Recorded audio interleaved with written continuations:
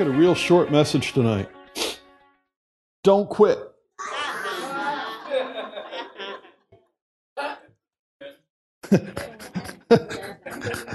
You know, we're faced with so many opportunities to pack it in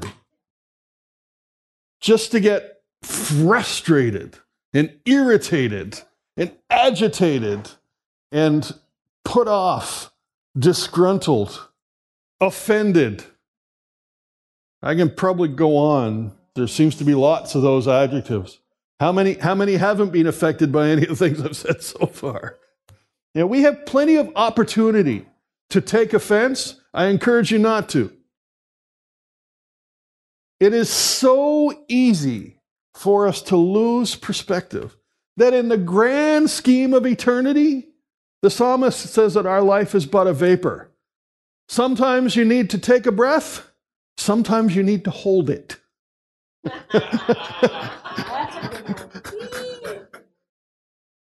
Right? We just, you know, I will not be defeated, and I will not quit. And again, we have opportunities to do those. We could just, if you lay down and give up, you're defeated. You quit. You don't have to. Just think for a minute, you know, I don't know where we're going with this, but we'll see what happens. I did prepare, I really did, but that's not what's coming up. Ashton started this evening with talking about, you know, the forgiveness. And it becomes such a, I call it a hot button right now. Because it is so easy to take offense and to remain offended. Aren't you glad that God isn't like that? Because if he remained offended, you'd be crispy critter. It'd be dust, right? And he tells us that we are to be like him. So as he has forgiven us, we are to forgive others. And here's an ouchie for you. It doesn't matter whether or not the person that you are dealing with apologizes or not. Our forgiveness of them is not conditional to their response. Because if that was, if the same, you know, if it wasn't the case, then how would we ever be forgiven with God? He forgives us if we simply ask. Change direction. But he is faithful to forgive. How many opportunities have you had today to exercise forgiveness towards someone else? Or to hold that grudge, that nudge, that irritation, or that bitterness? Bitterness is a poison. Not all poisons happen quickly. You can take poison and it can just eat away at you a little bit at a time. But whether it's a fast-acting poison or a slow-acting poison, the end result is the same.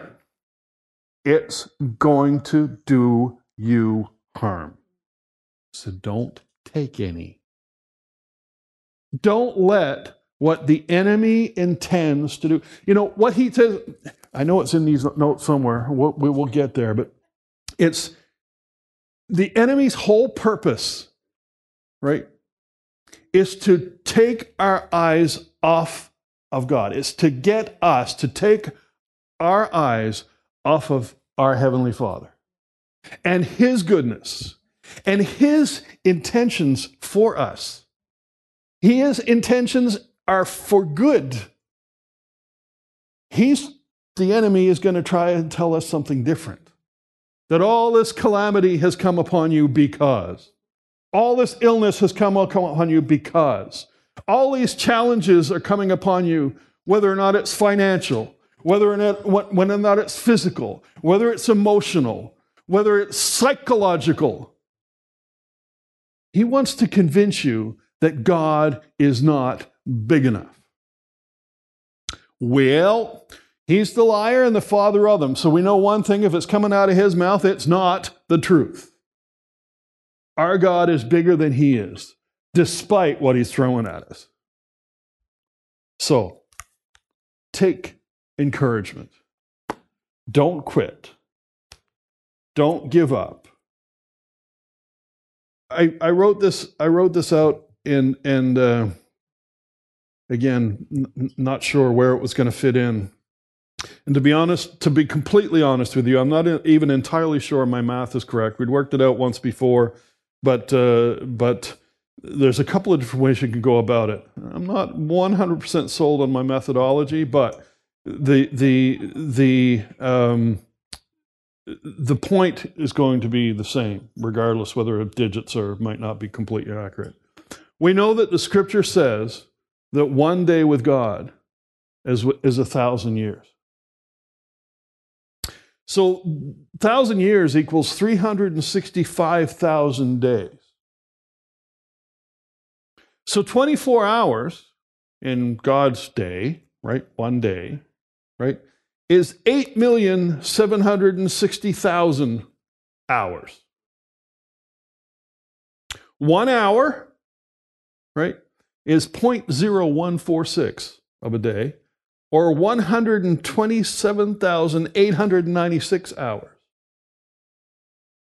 or 5,329 days, or 14.6 years. 1 hour, 14.6 years. Okay? 1 minute, 0.0167 of an hour. 2,135 hours. 88.96 days, or almost 3 months. 1 minute. 1 second, 0.0167. So again, 1/60th of a minute. 35.65 hours, or 1.48 days. 1.5 days. All right, so the another analogy or reference to time in the Bible talks about the length of our life. You know, shall not always strive with man. The time of man shall be 120 years, right? 120 years to us is only 2.8 hours to God, if my math holds true, right? Feel free to correct the math. My teachers were doing it all through school, so I'm used to it. But just to give a point, I started by saying life is but a vapor, right? So don't sweat it. Because in the grand scheme of eternity, even our life here on earth, if we live to be 120, is still only 2.88 God hours. So how significant is that last hour, really? The stress and the agitation and the frustration and the hustle and the bustle and the struggle and the strain and the as it go on. Yeah, don't let it get you. Don't let it get you. Because if it gets you, it's got you. Don't let it catch. So, ironically, the timing before I'd even planned to get into all that, the timing of the title of my message tonight is going to be Timing is Everything. What he says, when he says it. We seem to have the idea that we can do things any way we want to, any time we want to, as long as we do it. And I'm here to tell you that that's not quite the way it is. When God gives you detailed instructions, he doesn't expect you to follow most of the instructions or some of the instructions. We're going to read through some scriptural examples of this in a minute. Now, make no mistake, right? I'm not talking about works here to get in good standing with God. I'm not talking about works here to get your salvation. I'm not talking about works here to get blessings. This is not what I'm talking about. I'm not talking about works. I'm talking about something even more important: obedience. Now, it's a dangerous word in today's society because obedience, submission, you get into that whole, oh, you're just legalistic. Well, there are laws that you're supposed to follow. There are physical laws that if you don't follow, they still apply. If I step off this without taking the middle step, I'm going to end up in a pile of hurt at the bottom of those steps. Gravity is a law, and it will work whether I choose to accept it or not. So when God says something, he doesn't say it just to be said. He wants us to follow it. Have you ever, most in here have had or have been around children. Have you ever noticed that they don't always do what you say? Have you ever had to teach someone to be disobedient? I don't think so. It just kind of happens. Sometimes I'm sure it's to test our limits. Yeah, that's exactly it. Man's fallen nature. Well, God recognizes that in the scripture. It says, man's nature is altogether wrong. Like from the very beginning, their intent is evil. How long shall I put up with them? Okay, let's do a couple of things here. So again, Father, we thank you for your goodness. We thank you for your faithfulness. We thank you for your enduring loving kindness and your patience toward us. We thank you that every word that is spoken and written and printed and typed in your word is our instruction from you to help us to live the fullness which you have intended for us. So God's fullness. Do you ever get the idea that his fullness might be different than your fullness? If God says exceedingly abundantly, does that sound like there's any kind of limitation or reserve or any holdback or any condition? Yet we live so limited. We try to measure up. We try to earn. Now again, you've heard me speak before. You know that I've battled with a life full of performance orientation. Everything I have ever done always seemed to be conditional. If I ever expected to get something, it was conditional on how well I did, or how well I performed, or how hard I worked, or how long I worked. But that's not the way God works. But that's not to say that it's like anything goes. As long as you're confessing the Lord as Savior, well, you can do what you want and everything's ducky. Well, let's have a look at some of those that have gone before us and have been carved into our handbook, the book of life. Okay, I'm going to start in, hallelujah. Well, I'm going to start.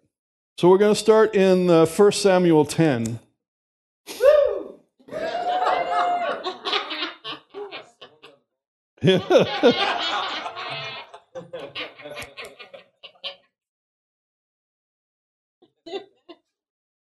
I'm just going to find out where in 10 we're going to start, so bear with me one second. Okay. 1 Samuel 10, verse 7. We're just going to start. There's so much more that we're not going to have. We're going to scratch the surface. I'm going to whet your appetite. Okay. I hope. That's the prayer, that the word will go forth and whet your appetite, to make you hungry and thirsty for more, to find out what it is that he's telling us. Right? So 1 Samuel 10, verse 7. After these signs take place, do what must be done, for God is with you. Then go down," now he's talking to Saul, "go down to Gilgal ahead of me. I will join you there to sacrifice burnt offerings and peace offerings. You must wait for 7 days until I arrive and give you further instruction." Okay, so this is the prophet Samuel talking to Saul. It seemed to me like it was fairly basic instruction. Was it not? Go to Gilgal, wait 7 days. After 7 days, he's going to give him more instruction. So if we turn over a couple of pages in my Bible, go to 1 Samuel chapter 13. And we're going to go starting in, we'll start in verse 7. It says that some of them crossed the Jordan and escaped into the land of Gad and Gilead. Meanwhile, Saul stayed at Gilgal. Okay, so that was part of his instruction. Samuel had said, "Go to Gilgal and meet me there," right? And his men were trembling with fear. Saul waited there 7 days for Samuel. Now, how long did Samuel tell Saul to wait? 7 days. Okay. As Samuel had instructed him earlier, but Samuel still didn't come. So it's still only 7 days. It doesn't say that another day has passed. Okay, so just hang on to that for a second. Saul realized that his troops were rapidly slipping away, so he demanded, "Bring me the burnt offering and the peace offerings." And Saul sacrificed the burnt offering himself. Just as Saul, so when is this happening again? We're talking 7 days, right? We haven't talked, the scripture has not mentioned anything here about the passing of another day. So Saul waited 7 days, but on the 7th day, he's getting impatient. So what's been 7 days? Well, what has it been? Six days, 24 hours, and 10 seconds? 10 minutes? 2 hours? How many hours are we into the 7th day? It doesn't really tell us. Other than we know that Saul at this point is gripped with fear, and his men, also gripped with fear, are starting to slide away. They're starting to disappear. He's watching his ranks get thinner and thinner. But just as Saul was finishing with the burnt offering, Samuel arrived. Saul went out to meet him and welcome him, but Samuel said, "What is this you have done?" Saul replied, "I saw my men scattering from me, and you didn't arrive when you said you would. And the Philistines are at Michmash ready for battle." So I said, "The Philistines are ready to march against us at Gilgal, and I haven't even asked for the Lord's help." So I felt compelled to offer the burnt offering myself before you came. So somebody's a little bit in a hurry, a little bit impatient. All right. We're talking also here timing and obedience, all right? So let's catch the second bit here for a second. So we're going to go to 1 Samuel 15, and we're not going to do all of it.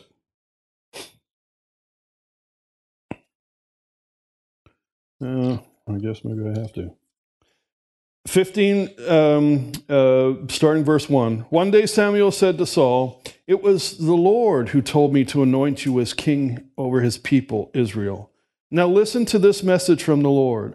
This is what the Lord of heaven's armies has declared. I have decided to settle accounts with the nation of Amalek, opposing Israel when they came from Egypt. Now go," catch it, here's the instructions. "Now go and completely destroy the entire Amalekite nation, men, women, children, babies, cattle, sheep, goats, camels, donkeys." It's a pretty long list. No exceptions there.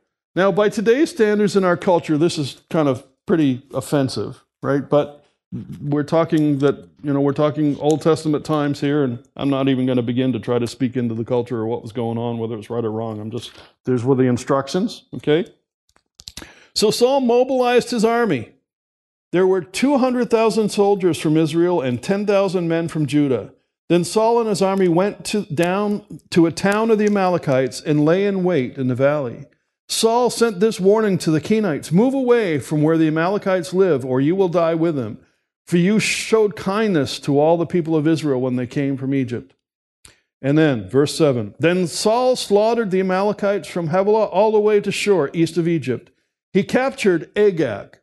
Okay, so wait now. He captured Agag. Did we read anything in the previous verse about capturing, or did it talk about destroying? Okay, all right, so it's not just me, right? It did say destroy, right? Okay, just checking, all right? But completely destroyed everyone else. All right, so part right. Saul and his men spared Agag's life and kept the best of the sheep, goats, the cattle, the fat calves, and the lambs, everything, in fact, that appealed to them. They destroyed only what was worthless and of poor quality. Was that part of the instructions? No. Oh, here comes the juicy part. Okay, verse 10. Then the Lord said to Samuel, I am sorry that I ever made Saul king, for he has not been loyal to me, and he has refused to obey my command. Samuel was so deeply moved when he heard this that he cried out to the Lord all night. Early the next morning, he went to find Saul. Someone told him Saul went to the town of Carmel to set up a monument to himself. Then he went to Gilgal. When Samuel finally found him, Saul greeted him cheerfully. May the Lord bless you, he said. I have carried out the Lord's command. So somebody thinks they did what they were told to do. Right. Then, what is all the bleating of the sheep and the goats and the lowing of the cattle I hear? Samuel demanded. Gulp. It's true that the army spared the best of the sheep, goats, cattle, Saul admitted. But we are going to sacrifice them to the Lord your God. We have destroyed everything else. Then Samuel said to Saul, stop. Listen to what the Lord told me last night. Uh-oh, big gulp. What did he tell you? Saul asked. And Samuel told him, although you may think little of yourself and are not a leader of the tribes of Israel, the Lord has anointed you king of Israel. And the Lord sent you on a mission and told you, go and completely destroy the sinners, the Amalekites, until they are all dead. Why haven't you obeyed the Lord? Why did you rush for the plunder and do what was evil in the Lord's sight? Saul's not done, though. He says, but I did obey the Lord, Saul insisted. I carried out the mission he gave me. I brought back King Agag. That wasn't part of the mission. But I destroyed everyone else. Then my troops brought in the best of the sheep. He's blaming the army again, right? The cattle and the plunder to sacrifice to the Lord your God at Gilgal. And it goes on. Samuel replied, what is more pleasing, right, to the Lord? Your burnt offerings and sacrifices, or your obedience to his voice? Listen, obedience is better than sacrifice, and submission is better than offering the fat of rams. Watch out, this one's going to sting. Rebellion is as sinful as witchcraft, and stubbornness as bad as worshiping idols. So because you have rejected the command of the Lord, he who has rejected you as king. He's only rejected him as king, right? He hasn't rejected him as a man. So we're not talking about, if I can kind of bring it forward a little bit into kind of New Testament speak, right? He's not losing his salvation, but he is losing his position because he has compromised based on not following the instruction. John 17. Verse 1. We're going to read a couple of verses because it's important to hear from Jesus in all this too.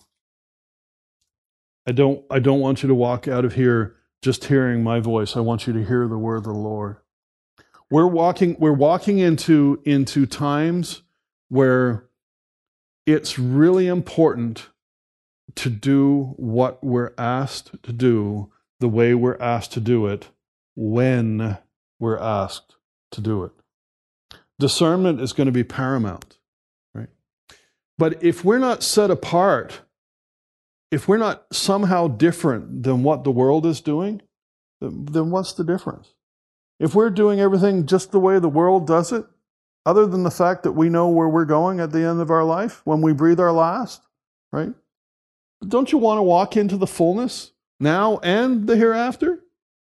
I'd rather walk in the fullness than walk in the quarter fullness. I'd rather walk in the more than enough than just not quite it. Right? I want to walk in the full anointing. You know, the walking past in the shadow, healing people as I walk by anointing. The greater things than these will you do anointing. Does it affect, at the end of the day, does it affect my salvation? I'm saved. I'm born again. I'm spirit-filled. I'm forgiven.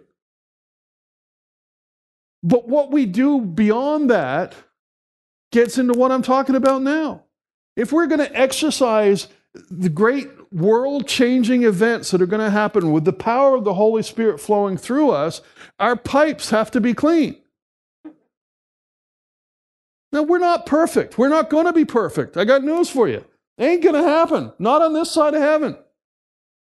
There was one perfect man. They crucified him.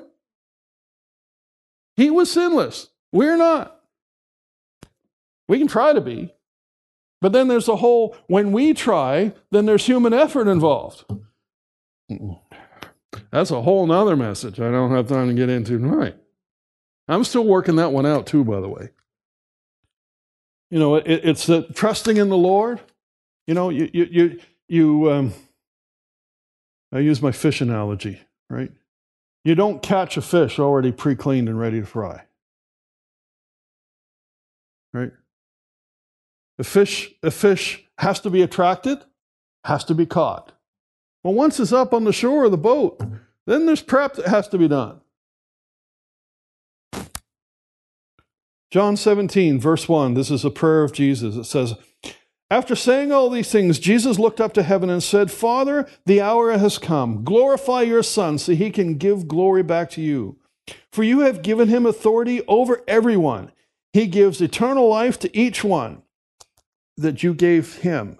And this is the way to have eternal life, to know you, the only true God, and Jesus Christ, the one you sent to earth. I brought glory to you here on earth by completing the work you gave me to do. Now, Father, bring me into the glory we shared before the world began. I have revealed you to the ones you gave me from this world. They are always yours. You gave them to me, and they have kept your word. Now they know everything I have is a gift from you. For I have passed on to them the message you gave me. They accepted it, and now that I come from you, and know that I came from you, and they believe you sent me. My prayer is not for the world, but for those you have given me, because they belong to you. All who are mine belong to you, and you have given them to me, so they bring me glory. Now I am departing from the world, they are staying in the world, but I am coming to you. Holy Father, you have given me your name. Now protect by the power of your name, so that they will be united just as we are. During my time here, I protected them by the power of the name you gave me, guarded them so that no one was lost except the one headed for destruction, as the scriptures foretold. Verse 13, now I am coming to you. I told them many things while I was with them in this world so that they could be filled with my joy. I have given them your word, and the world hates them because they do not belong to the world, just as I do not belong to the world. I'm not asking you to take them out of the world, but to keep them safe from the evil one. They do not belong to this world any more than I do. Make them holy by your truth. Teach them your word, which is truth. Just as you sent me into the world, I am sending them into the world. And I give myself as a holy sacrifice to them so that they can be made holy by your truth. I am praying not only for these disciples, all right, ears up, antennas up, everybody, but also for all who will ever believe in me through their message. I pray that they will all be one, just as you and I are one, as you are in me, Father, and I am in you. And may they be in us, so that the world will believe you sent me.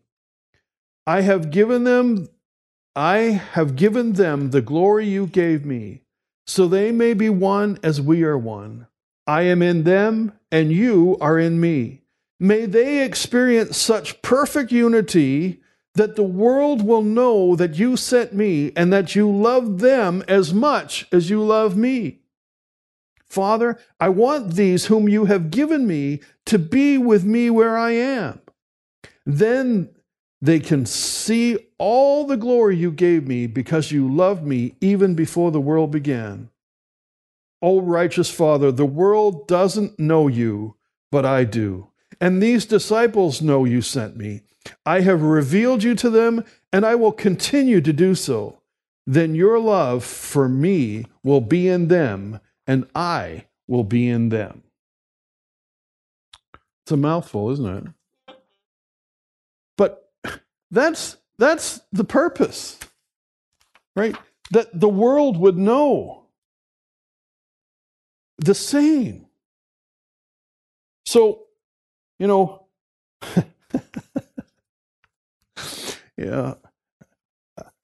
that was page 1. I got 14 pages. Guess what we're not getting to. It never ceases to amaze me. Praise the Lord. I always get concerned that I wouldn't know what to say, or I wouldn't have the right thing to say, or I wouldn't have enough. I don't ever want to come up shallow, and I don't want to come up short. Right? I want to make sure that I'm faithful to the privilege that I have to be able to come and stand and minister God's word.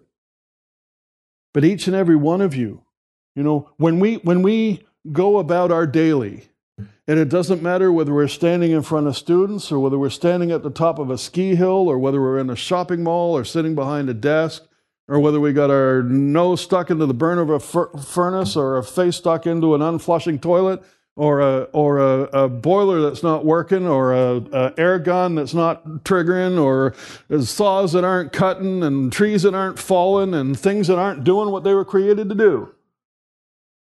We are an example of Jesus.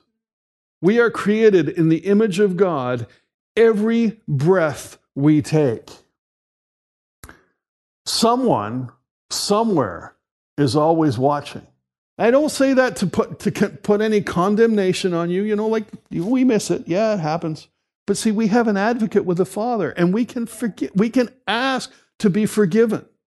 And unlike our own nature that tends to hold forgiveness with some kind of reservation or restriction or condition, God's love is unconditional. His forgiveness is unconditional. He is faithful and just to forgive us of our sins. He wants us to be exceedingly abundantly full of His presence, so that when we walk into a room full of worldly darkness, the world senses His light. It may be operating through us. It's not us. But we are the vessel. Just like if I carry a bucket full of water, the bucket isn't the water. But the water is in the bucket. I can't carry the water without the bucket. Be the bucket. Be a full bucket. Which would you rather have? A bucket with 1 inch or a bucket with 16 inches? I'd rather be the full bucket. Let it spill over as I carry it around. See, we can put the limitations on how much He can fill us by how obedient we are to Him, and how obedient we were to the last thing He asked us to do. Every jot and tittle. Glory to God. Genesis 6:5 says, we won't read all of these, believe me. The Lord observed the extent of human wickedness on the earth, and He saw that everything they thought or imagined was consistently and totally evil. So the Lord was sorry He had ever made them and put them on the earth. It broke his heart. And the Lord said, I will wipe his human race I have created from the face of the earth. Yes, I will destroy every living thing, all the people, the large animals, the small animals that scurry along the ground, even the birds of the sky. I am sorry I made them, but Noah found favor with the Lord. So in the midst of a depraved culture, society, community, city, province, country, globe, right? Will you be a Noah? Put yourself in his situation for a minute. It's going to rain.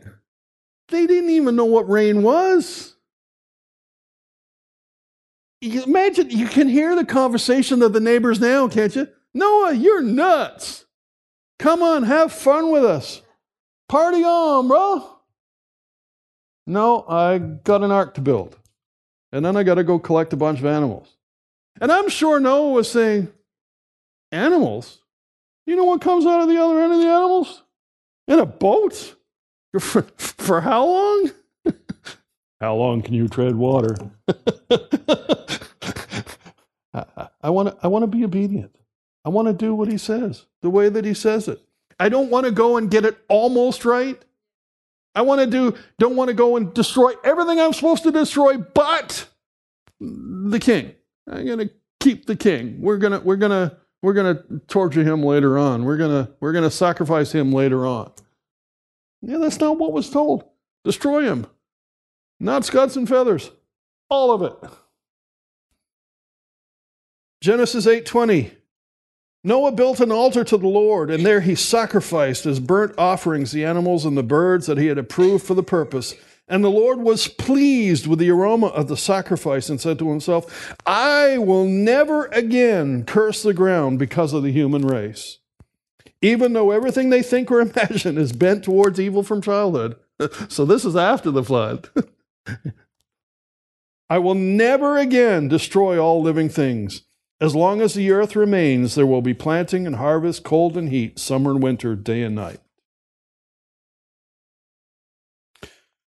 Okay. A couple of abridged versions. Like I said, I've got tons. We talk about the fallen nature, our ability to automatically do things wrong. So the children of Egypt are in the wilderness, or the children of Israel from Egypt are in the wilderness. See, that's what happens when I don't read. They're complaining. They're murmuring. I remember a skit in Bible school, murmur, complain. And I still see them do it. I couldn't even begin to do it if I tried, but it's just one of those phrases that comes to me. Murmur, complain. Right? They wanted something to eat. So the Lord gave them manna. He said, every morning for 5 days, right? Collect 1 day's worth. Don't keep any for overnight. Pick enough for the day, and all will be good. What's the first thing that they did? The first day, at the end of the day, what were they doing? They kept stuff and left it over. So there's disobedience number one. He just finished telling them, don't keep anything overnight. It's going to stink in the morning if you do. Except on the sixth day. On the sixth day, collect enough for 2 days, but in the morning, it won't stink, it won't rot. There won't be any manna in the morning. So don't go looking for it on the seventh day. What did they do? Go looking for it on the seventh day. It's like, duh. And we think we have this foolishness to ourselves. We are not the inventors of it. We didn't come up with it first. It has been a long line of it. We are no exception to the rule. We have these tendencies that are just kind of there. But don't let that define you. This is the good news. It doesn't have to define us. We don't have to leave it there. We don't have to quit. We don't have to get all bummed out because we missed it. We simply need to go to the Father and say, Lord, I missed it. I blew my opportunity to be a good witness today. I reacted in a way that was not becoming a child of the Most High King. Forgive me. And He will. It's as simple as that. And sometimes we carry around the guilt for being wrong or bad as if we invented the process and that Jesus' sacrifice wasn't enough for us. It was, it is, and we didn't. We didn't invent it. Right from the garden. Right from God's own mouth. We heard them. Man, these guys, what was I thinking? Everything they come up with is evil. They're just bad. But He said He would never wipe us out again. There was a faithful man in the midst of it all. Be that faithful man. Be that faithful woman. Be obedient. Do what He says, even if it looks, sounds, or feels ridiculous. Because building an ark, which is a big boat the size of a football field in a desert, doesn't make any sense. But look what happened. And there is so much more, but not tonight. Father, I thank You again. Truly, from the bottom of my heart, I thank You for Your faithfulness and for Your showing me continually the measure of Your love and Your grace towards us. We thank You that You have fully equipped and made every provision imaginable for us. Things that we can't even ask or think. We thank You that there is no limit. Just like the children of Israel when they were griping and complaining in the desert that they got bitten by snakes, all they had to do was look at that bronze serpent and You administered healing. That same power of that creative God is still moving in our midst. You haven't changed. You are the same yesterday, today, and forever. We thank You that whatever it is anybody needs that is here within the sound of my voice in this building and out in the streams and in the web, that Your Spirit will reach out and touch, quicken our mortal bodies. That same Spirit that raised Christ from the dead. Thank You, Lord.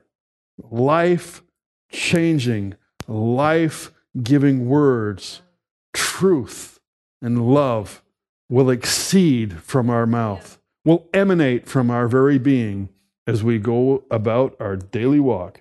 We thank You for it. In Jesus' name. Amen. We hope this message has encouraged you in your relationship with the Lord. For more information and ministry resources, we invite you to visit our website at www.newcovenantchurch.ca. We look forward to you joining us next time as we continue to live victoriously.